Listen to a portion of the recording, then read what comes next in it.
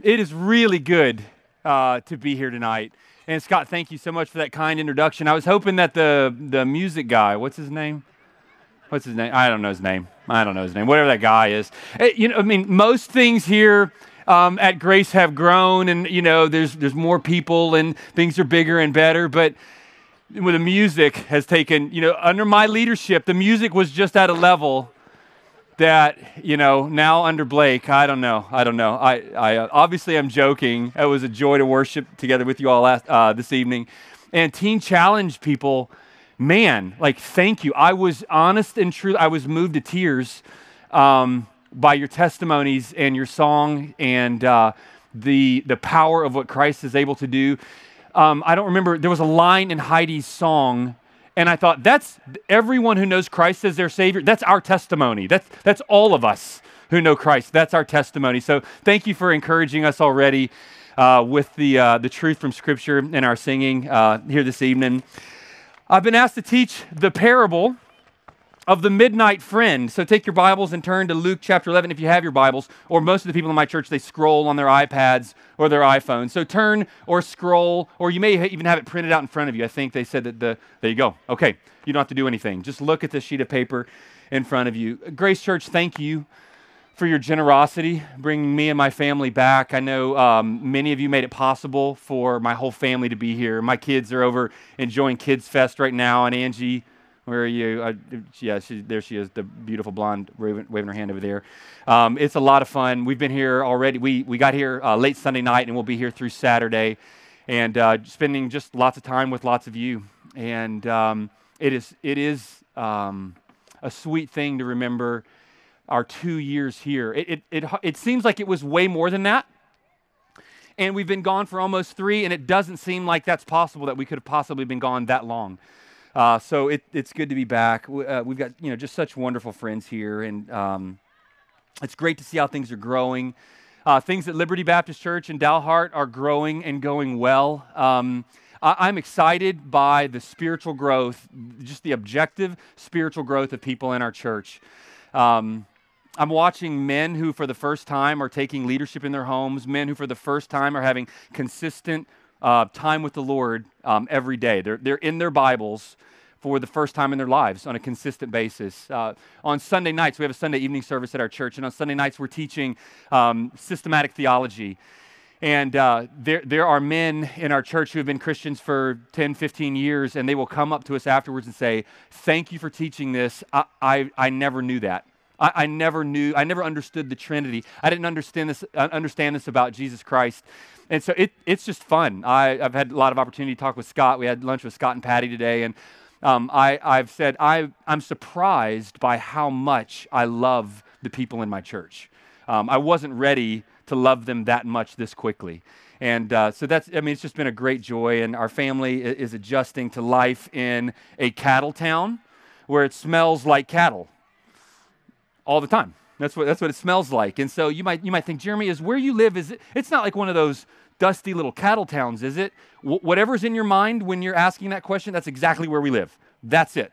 Dusty little cattle town in North Texas, and we love it, and we're thankful for what God is doing through us and in us. This is just as obviously as things are coming to my mind now. I also am surprised by how much I enjoy preaching every week.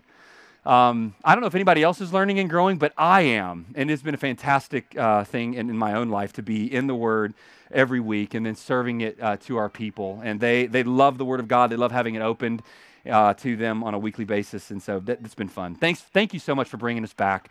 Several people have said welcome home. And we do kind of feel that. We feel like this is another home. And so thank you.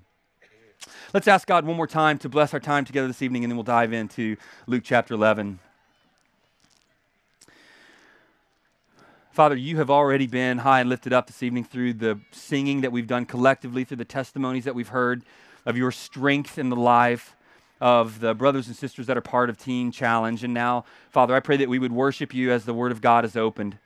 Spirit of God, I pray that you would come and do what only you can do, that you would take the Word of God and make us more like the Son of God. We pray these things in his name. Amen. The parable that I have is here in Luke chapter 11. We're going to look at verses 5 through 8 very specifically in just a minute. But the title this evening is Jesus, Teach Us to Pray. Jesus, teach us to pray. As soon as you hear that a sermon is going to be a sermon about prayer, if you're like me, immediately you think, okay, I'm getting convicted in this one. Watch. How many of you pray enough? Right? No, yeah, one person raised their hand. Right, the rest of us immediately, when the subject of prayer is even opened up, we immediately think, oh man, like I know I'm not praying enough, or I know I'm maybe not praying the right way, that sort of thing. And here's one of my main goals this evening is to use the truth of Scripture to change the way you feel about praying. Because so often when we pray, we think of it as this, and it is a discipline, and it is hard, but we think of it as this necessary discipline that's no fun, and in order to be a good Christian, I really have to make this a big part of my life, but man, I don't really feel like doing it because it's hard, or I'm not sure that God likes me right now. And I think in this passage, God not only wants to teach us some things about how to pray, but He wants to teach us something about how we feel when we pray. We're going to ask Jesus the same question that His disciples did. Lord, teach us to pray. The disciples, they ask Him here in verse 1.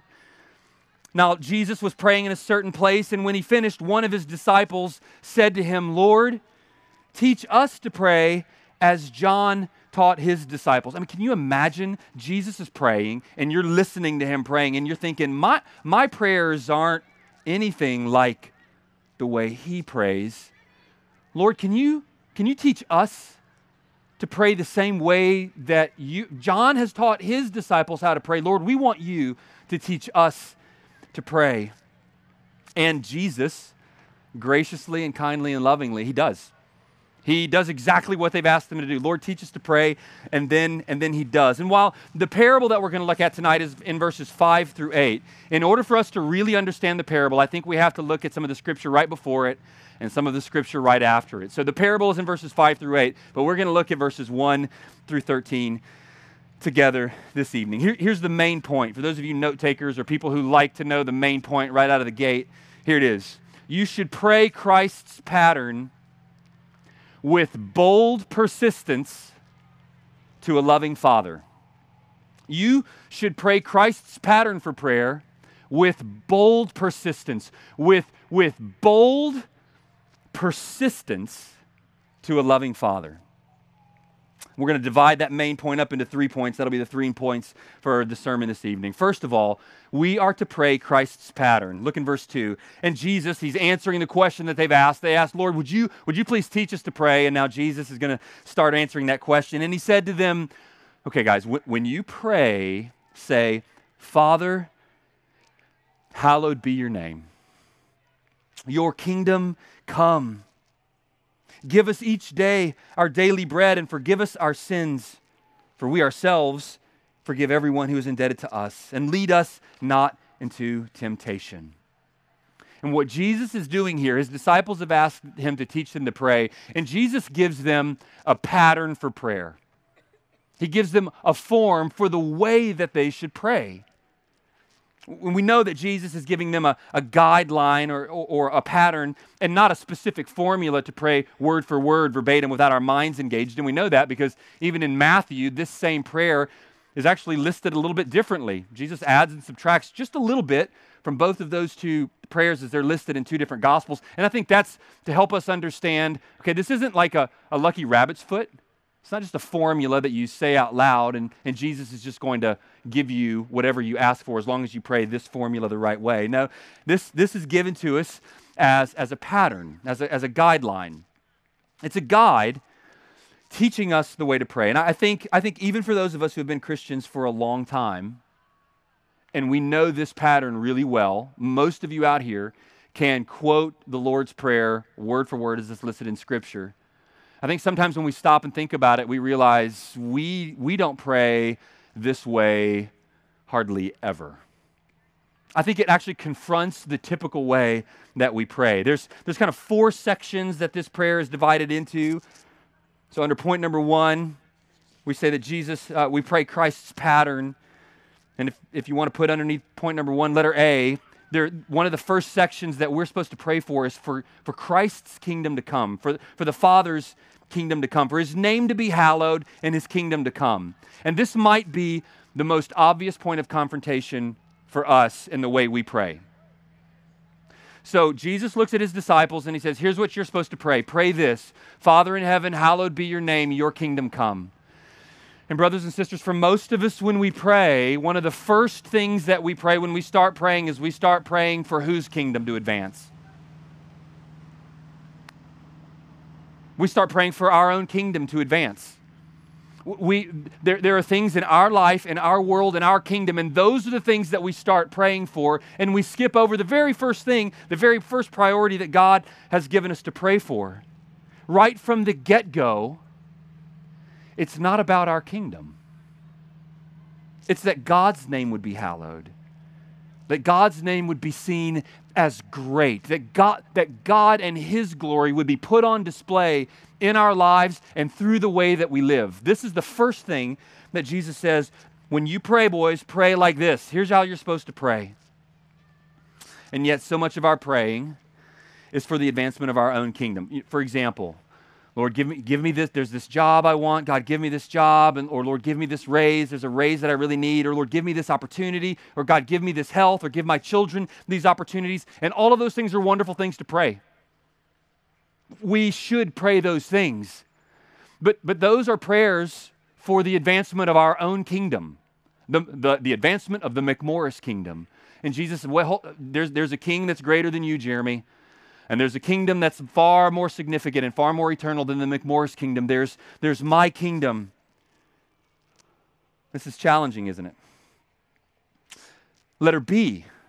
We're to pray for provision. Give us this day our daily bread. And we pray for far more than provision. So much of what is on our quote-unquote prayer list is not a prayer for provision. It's a prayer for what we want. We're to pray that God would give us our daily bread, a prayer for provision. We're to pray, letter C, pray for help with relationship with others. Forgive us our trespasses, even as we forgive others who have trespassed against us. There's prayer for divine help with human relationships. And isn't that often one of the most problematic areas in our life? I was talking to someone recently, and he was sharing with me. He's like, man, things are rough between me and this other brother right now. We are butting heads. And as you think about the problems that you have in your life, so often it's a problem, it's a relational problem. And we're to call out to God and say, God, help me as I'm relating to other people. Help me to forgive others just as I have been forgiven. Help me to be forgiven just as I have forgiven others. And then letter D, prayer for power over sin. We're to pray, lead us not into temptation, but deliver us from evil. So here's a pattern for us to pray. Now we're not to the parable yet, but we got to work through the pattern in order for the parable to make sense. Brothers and sisters, are your prayers kind of stale and boring? And do you kind of start your prayer list and your mind just wanders off into the middle of nowhere? I mean, you're gone. Or maybe your prayers are just kind of wooden and you have that prayer list and you've got the names listed out there or the needs listed out there. And maybe you're even saying them out loud and you're saying the prayer request and you're praying that prayer request and praying the next and praying the next. And your mind is a million miles away. I think God has given us this pattern to actually help us pray better. I think giving attention to God's pattern of priority in prayer would actually radically change the way we pray. We know that prayer is us expressing desire to God. And without a pattern for prayer, we don't necessarily know if the desires we're expressing are right and accurate. But when you use, and this holds for anything in life, when you use a pattern, when you use a guide, when you use a method, it actually disciplines you to be better. So for instance, my kids are over in Kids Fest. My oldest son, Jay, most of you will remember, he is totally into disc golf. Do you know what disc golf is? It's playing golf with a Frisbee. You might call it Frisbee golf. And if you say that, then you've never played it, because the guys that are serious about it call it disc golf. And he is weird good at disc golf, like crazy good. He plays all the time. He's got like his own portable, we got him for Christmas, his own portable disc basket. And he puts it all over the place around the church property. And he's just constantly throwing, and he's working on, and he's got 20 different discs. And they do different things. So you throw this one, Dad, and it'll kind of bank to the right and then finish left. And Dad, if you throw this one into the wind, it's going to hyzer up and then anhyzer back down. And he's using words, and I don't even know what they mean, but they mean something in the disc golf world. And then he'll say, Dad, hold the disc like this.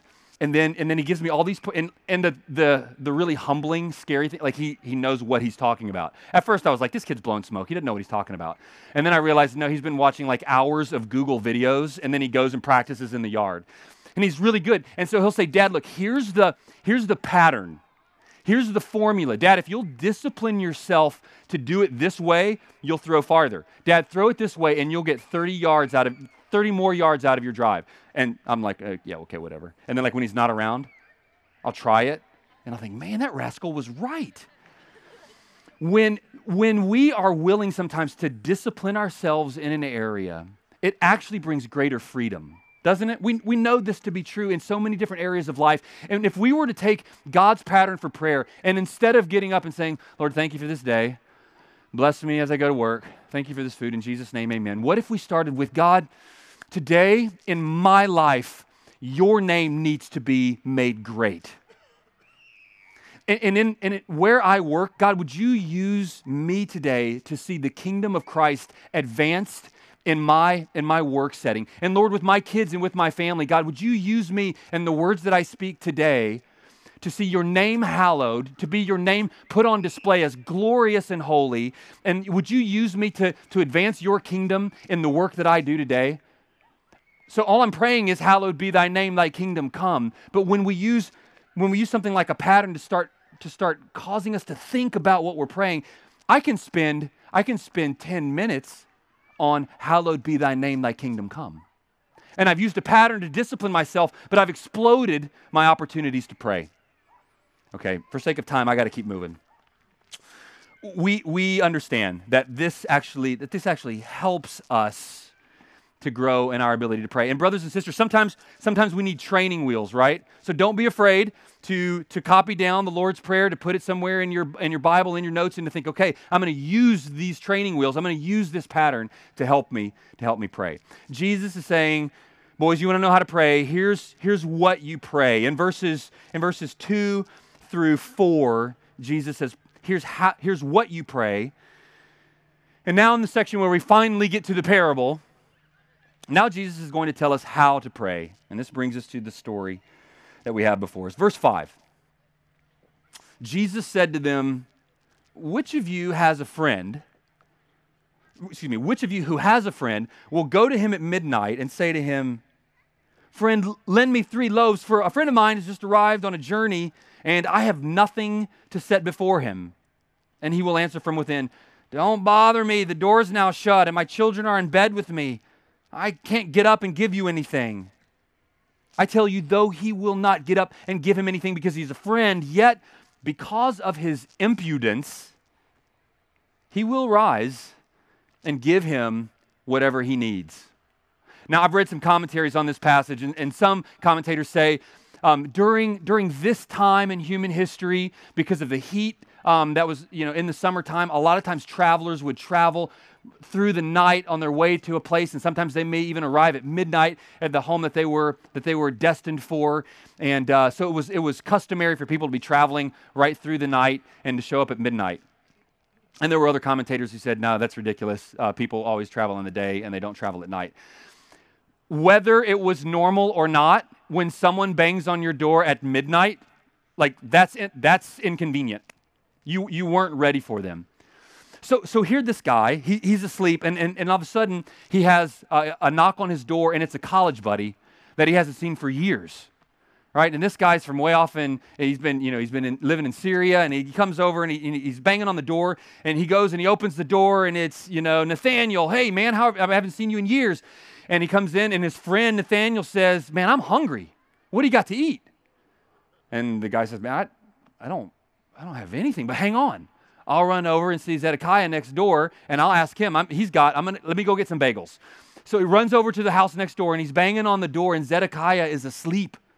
And his wife is asleep, and all his kids are asleep, and they're all asleep on some kind of sleeping mat where they're all together. And there's a knock on the door, and Zedekiah says, who is it? And it's Zedekiah's neighbor.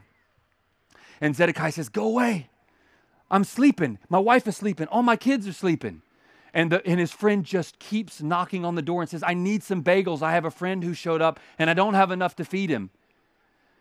And Zedekiah rolls his eyes, tries to get around his family, takes the bolt off the door, gives the guy the bagels just to get him to go away. He gives the guy what he wants because the guy is so impudent, the English Standard Version says. Other translations translate that persistent. The guy won't give up. He's not leaving that door until he gets the bagels.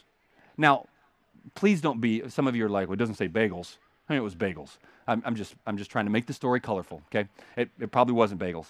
It might have been Zwieback or something. I don't know. The point that Jesus is making in this story is this. Even if your friend won't give you bread because he's your friend, he'll give it to you if you don't leave him alone. If you hang in there, if you stay persistent, the word that we often use, and it's actually the right word in this passage, is the word nag. If you just keep nagging the guy until he has to give you what you need or want in order for you to go away, you hang in there, he's going to give it to you. And we hear this story and we think, why is Jesus kind of using a bad example to illustrate something that should be really, really positive and really good? I mean, let's talk about that. Here we go. This guy comes and he's knocking on his friend's door and he's asking for bread, and he has just shameless boldness. Just shameless audacity. Jesus is saying this guy's going to get what he wants, whether he gives it to him out of friendship or whether he gives it to him out of his impudence, his bold persistence. Matthew Henry, the old English commentator, says this: we prevail with men by importunity because they are displeased with it. I'm going to explain this in a second. Okay, this is old, like Shakespearean almost. We prevail with men by importunity because they are displeased with it, but with God because he is pleased with it. In a more modern, okay, let's put it in English Standard Version, Jeremy. We get what we want from human beings by nagging them because they don't like it. Because they don't like being nagged. Right? So if I go and nag you and nag you and nag you, you don't like it and you want it to stop. And so in order for me to stop, you're going to give me what I want, right? Stop nagging me. Go away. Here's your bagels. It works with God because he likes it. God is not, we're going to talk about this because the passage ends with the fatherly love of God. God's not like the friend who's rolling his eyes and coming out. God hears you persistently, unashamedly, boldly, nagging. Cody told me that was going to happen. Boldly coming to him and just nagging and nagging. And you know what's happening in his heart during that? Oh yeah, that's right where I want you. I want you on your knees. I want you praying. I want you coming to me. You've come to the right person. I want you looking to me in faith. Keep on asking. This is good for you. We nag people because it works, because they don't like being nagged, but it works with God because he does. Luke chapter 18. Luke chapter 18, there's another parable, a very similar parable. And I'm just going to kind of walk us through this one real quickly.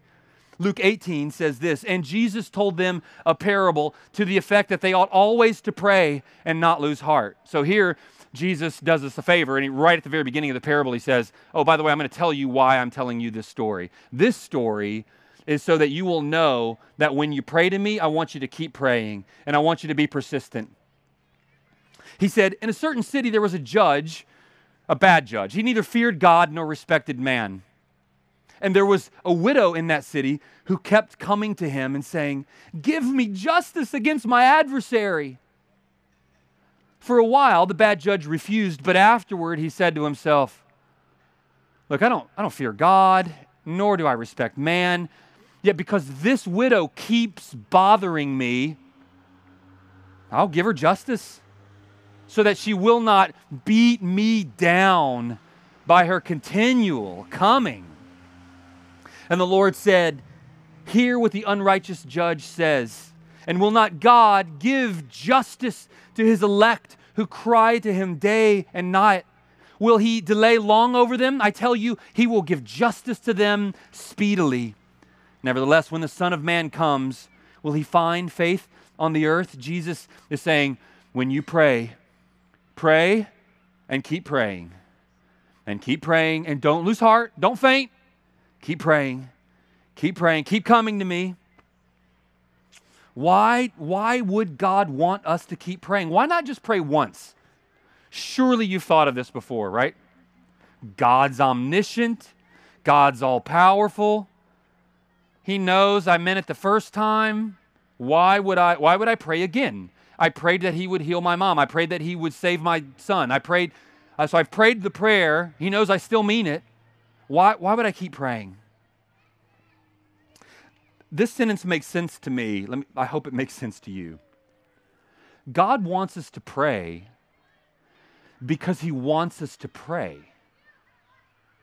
God wants you praying because he wants you praying. God wants you on your knees, coming to the Almighty God of the universe consistently because it's good for you.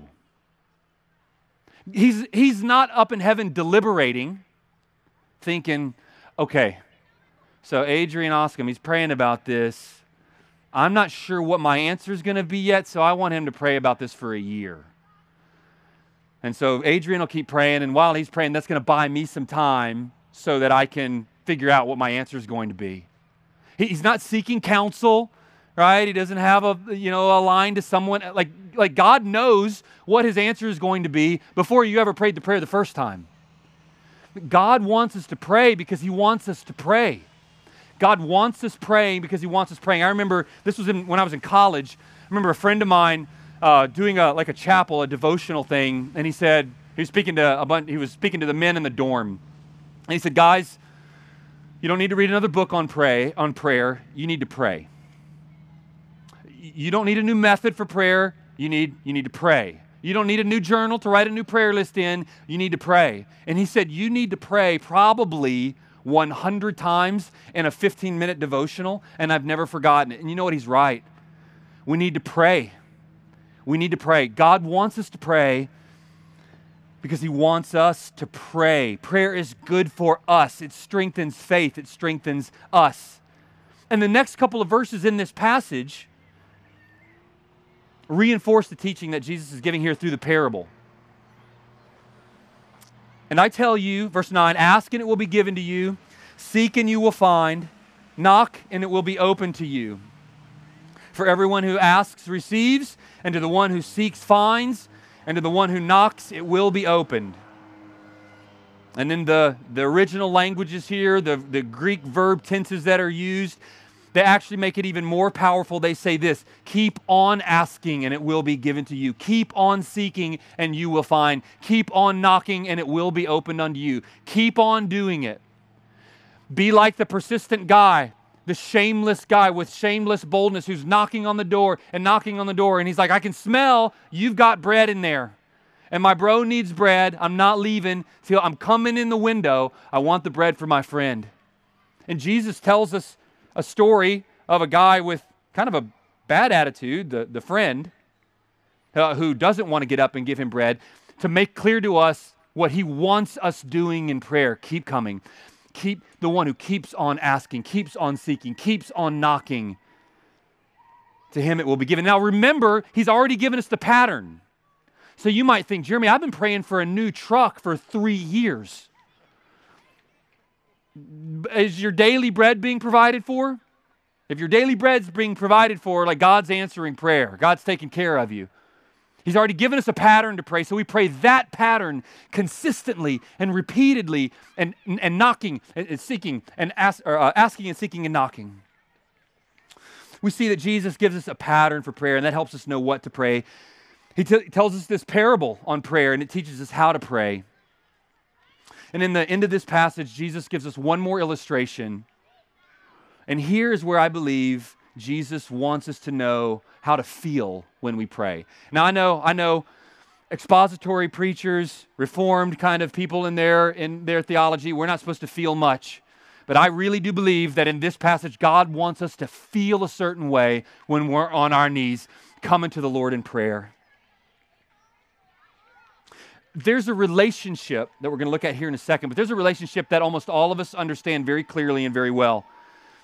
This kind of persistent going to someone and asking over and over and over and over and over again. There's a relationship in most of our lives where this actually works regularly with our kids, right? With our kids. So I have a very small family. I only have 4 children. I'm just it's like a starter family. It's hardly like even having kids compared to you all. In order to survive in a family with lots of kids, you have to be able to block out stuff. And sometimes us as dads, we get too good at blocking out stuff, right? So there's dad, and like, I don't hear it. I don't want to hear it, and I don't hear it, right? And then there's every now and then, like where they will crawl up, you're like reading a book or you're doing something, watching television, and they crawl up in your lap and they put their hands on the side of your face and they put their forehead against your forehead. And they go, Dad. And then like at that point, you can't act like you're not hearing it anymore, right? You can't see the TV. And so you got to do something. I think this is what Jesus wants us doing with him, right? Getting our hands on his face, getting our forehead against his forehead. Dad. And in this relationship, it works. In the church that I pastor, the home that we live in is a parsonage, and it's just right behind the church. So I can walk from my house into my church office in like 28 seconds. I mean, it's right there. And so my kids are in and out of church 100 times throughout the course of the day.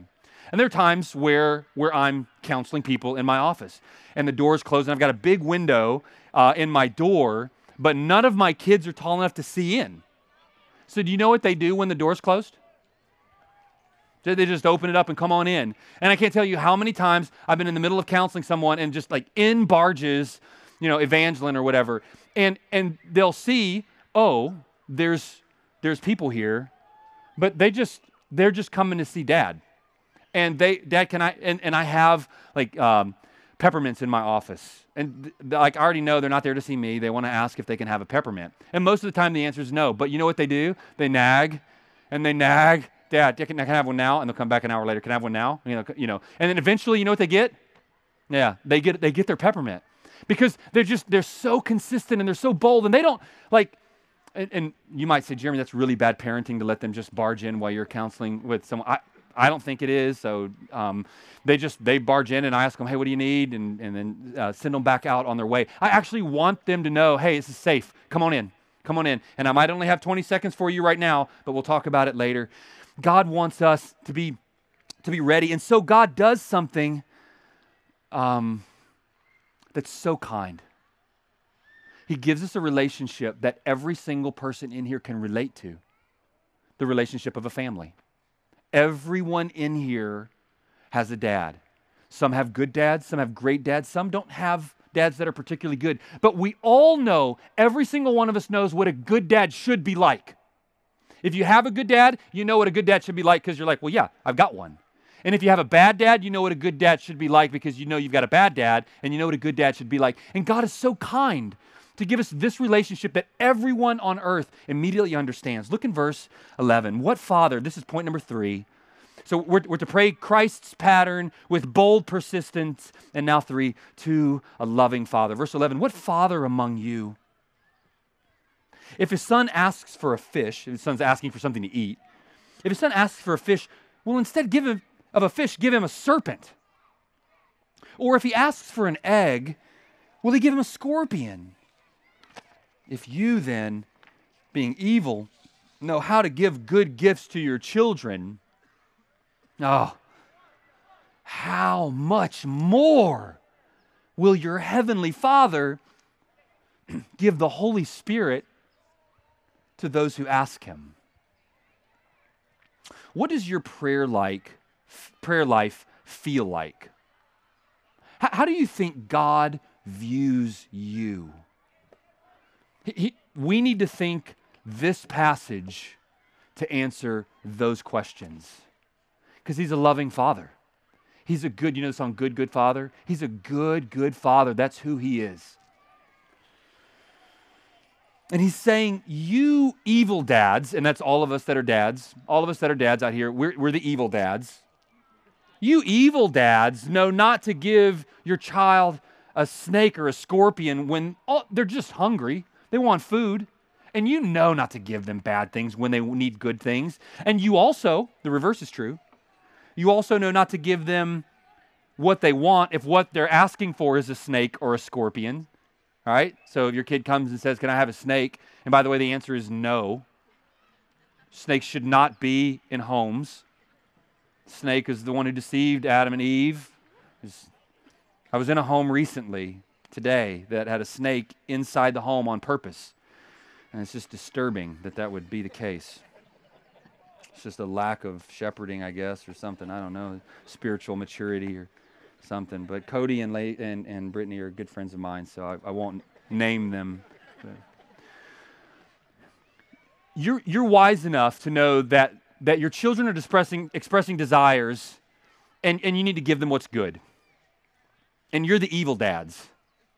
And here Jesus is arguing from the lesser to the greater to make a point. If you evil people know how to give what is good, how much more? How much more? Jesus isn't saying you're evil and you know how to do good and I know how to do good too. Jesus is saying you're evil and you know how to do good. Imagine how much more I'm able to give good to those who are my children, to those who ask.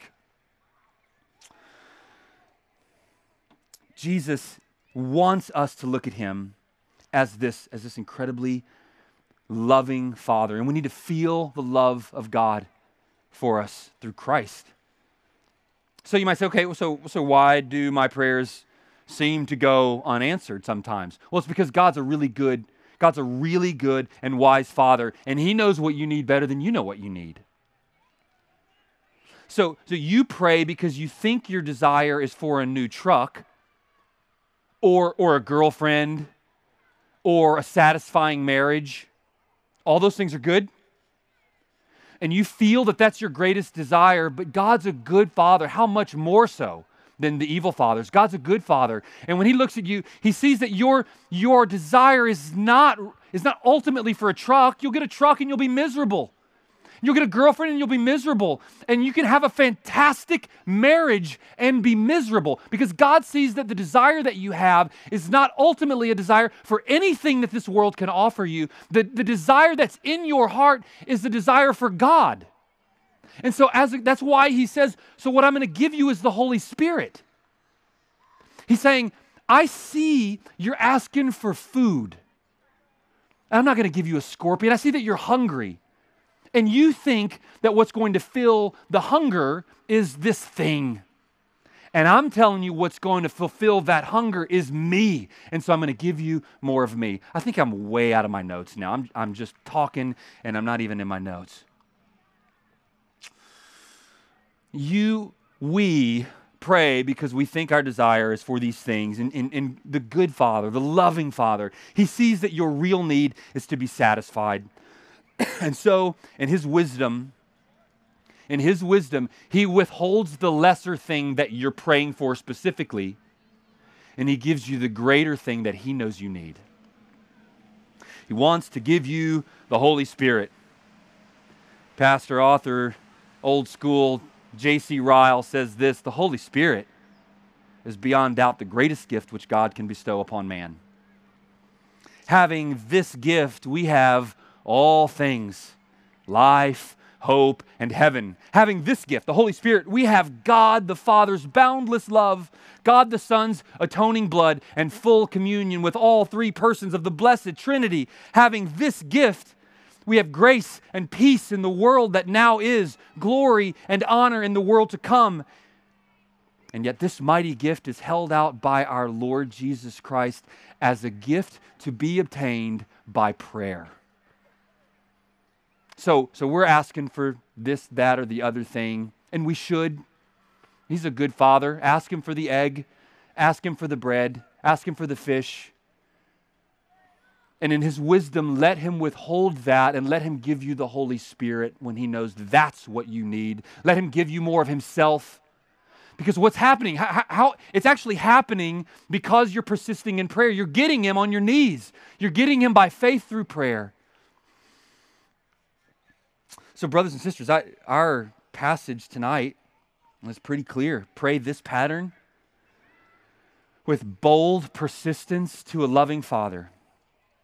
As I conclude, for many of you here, there's still one nagging question. Jeremy, what about the times when I know I've been praying according to this pattern, and I've been praying persistently, and I know God's a loving Father? I've been praying. I know it's God's will that this person come to Christ. I know that that's the heart of God, and I've been praying for this for years, and I know I'm praying it to a good God. So why doesn't God answer this prayer? What's up with that? I heard an excellent sermon by a pastor of Redeemer Church in New York City. His name's Abraham Cho. He's really helpful to me on this point. On the one hand, I don't know the answer to that question. Why doesn't God always answer prayers that are, from our perspective, they're prayed according to the right pattern, and they're prayed persistently, and they're prayed to a loving Father? I don't know. But I do know this. I do know that God is loving you even in His no answer to you. And that He's up to something good. And you say, Jeremy, yeah. I mean, everything works for God's glory and my good. I know that. I wanted a more helpful answer than that. When Jesus Christ was on the eve of His crucifixion, and you'll remember He's praying in the Garden of Gethsemane, and He's praying, and the Bible says that He sweat great drops of blood, and He's in agony with the Father. And you remember the prayer that Jesus prayed in that moment? He says, Father, if there's any way, if there's any other way, let this cup, let what lies before me, let this cup pass from me. And do you remember God the Father's answer to His own Son? God the Father loves Jesus Christ. God the Father loves His Son. And do you remember the answer? God's answer is clearly no. No, there is no other way, and this cup will not pass from you. And so, one of the most significant prayers ever prayed is answered with a no. And it was for God's glory and all of our good. There's never been greater good come to the human race than through the answer of a prayer that was no. And brothers and sisters, I don't pretend to have God's perfect, omniscient, providential perspective on everything. But there may be something that you're just wrestling with, and you know you're praying it right, and you know it's the right thing to pray for, and you've been praying for a long time, and you know God is good. You know He's a loving Father, and you still think, but why is the answer no? On one hand, I don't know why, but on the other hand, I know He's good, and I know it's for your good. It's for His glory, and it's for your good. We see it when we peek over the garden and look into the Garden of Gethsemane, and we see Jesus Christ, and the answer to His prayer is no. He is loving, and He is up to something good. So, my friends, my brothers, my sisters, family, feel like family in so many ways. Keep praying. Keep praying and keep praying. And tomorrow, when you get up, get on your knees, or maybe you don't get on your knees. Get out your prayer list and pray. And pray God's pattern. And keep praying, keep praying, keep praying consistently. And pray it to a God who is a loving, loving Father. He's a good Father. You're an evil father, and He's a good Father. Pray God's pattern persistently to a loving Father. Let's bow our heads in prayer. Father, you're a good, good Father. You want us to pray a pattern that helps us pray. You want us to pray persistently because it's so good for us. It's so good for us to just persistently, day after day, be on our knees before You. You're good to make us wait for the answer to prayer. And Lord, we just know that You're good. We know that You're a good Father. So God, I pray that even tonight, I ask that You would help us, even tonight when we pray, to think and feel differently. Because we know what to pray. We know that You want us to keep praying for that thing we've just been praying for years. And we know You want us to pray to a loving, good, wise Father. Father, You are loving. You're good. You're wise. Your name is holy. I pray that we would be a people who hallow Your name, who set Your name apart, who interact with You in a different way. We pray that Your kingdom would come. In Jesus' name we pray. Amen.